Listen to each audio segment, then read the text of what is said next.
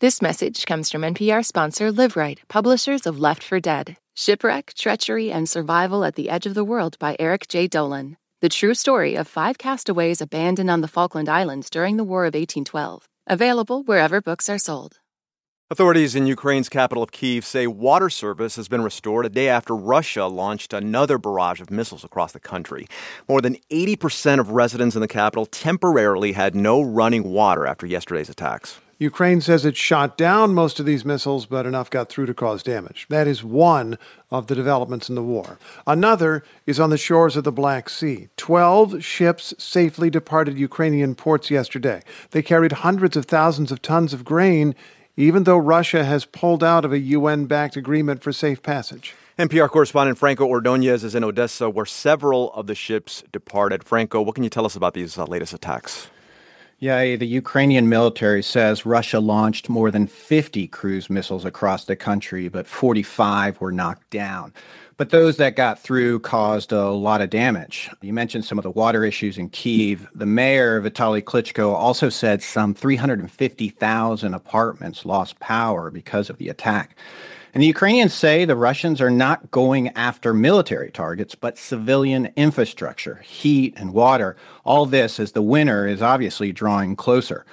Russia's President Vladimir Putin says the attacks are at least in part in response to the alleged drone strike on Russia's Black Sea fleet off the Crimean Peninsula. And he added, quote, "It wasn't all we could have done." Wait, so tell us more about that, because Putin also suspended Russia's participation in the grain deal in response to that attack. Some of the ships did get out yesterday, as we mentioned. Right. 12 ships were left Ukrainian ports yesterday, 4 from here in Odessa. They were carrying 350,000 tons of grain on their way to Istanbul for inspections before traveling further to Africa and Asia and Europe. There are more being loaded, but there are concerns about what will happen to them and their cargo. There was a huge international outcry from Western leaders calling out Russia's decision and charging them with contributing to rising food prices and global hunger. You know, the White House says Moscow is weaponizing food. President Biden called the actions purely outrageous. I will note, that Putin does seem to be leaving the door open a little bit. In a public appearance yesterday, he said, quote, "We are not saying that we are stopping our participation in this operation. We are saying that we are pausing it." Okay, so it appears the ships that left yesterday are safe. But, are Ukrainians worried about this ambiguity on the Russians' part? Yeah, it is a risk. There is no question that people are looking at the fact that these ships got out safely as a positive thing. But what about the next ships that sail? I spoke about this with Elena Naroba. She's a Ukrainian analyst with the grain trading firm Maxi Grain. Everything looks okay so far, but there is a high risk that Russia can attack this vessel or attack Ukrainian ports facilities. So there is a lot of uncertainty. It's a really tense time around here. But she points out that Russians have attacked ports in the past. In fact, on Sunday, Russia hit a marine terminal at the Mykolaiv port, which is just about 2 hours away from Odessa. That's NPR's Franco Ordonez in Odessa, Ukraine. Franco, thanks. Thanks, A.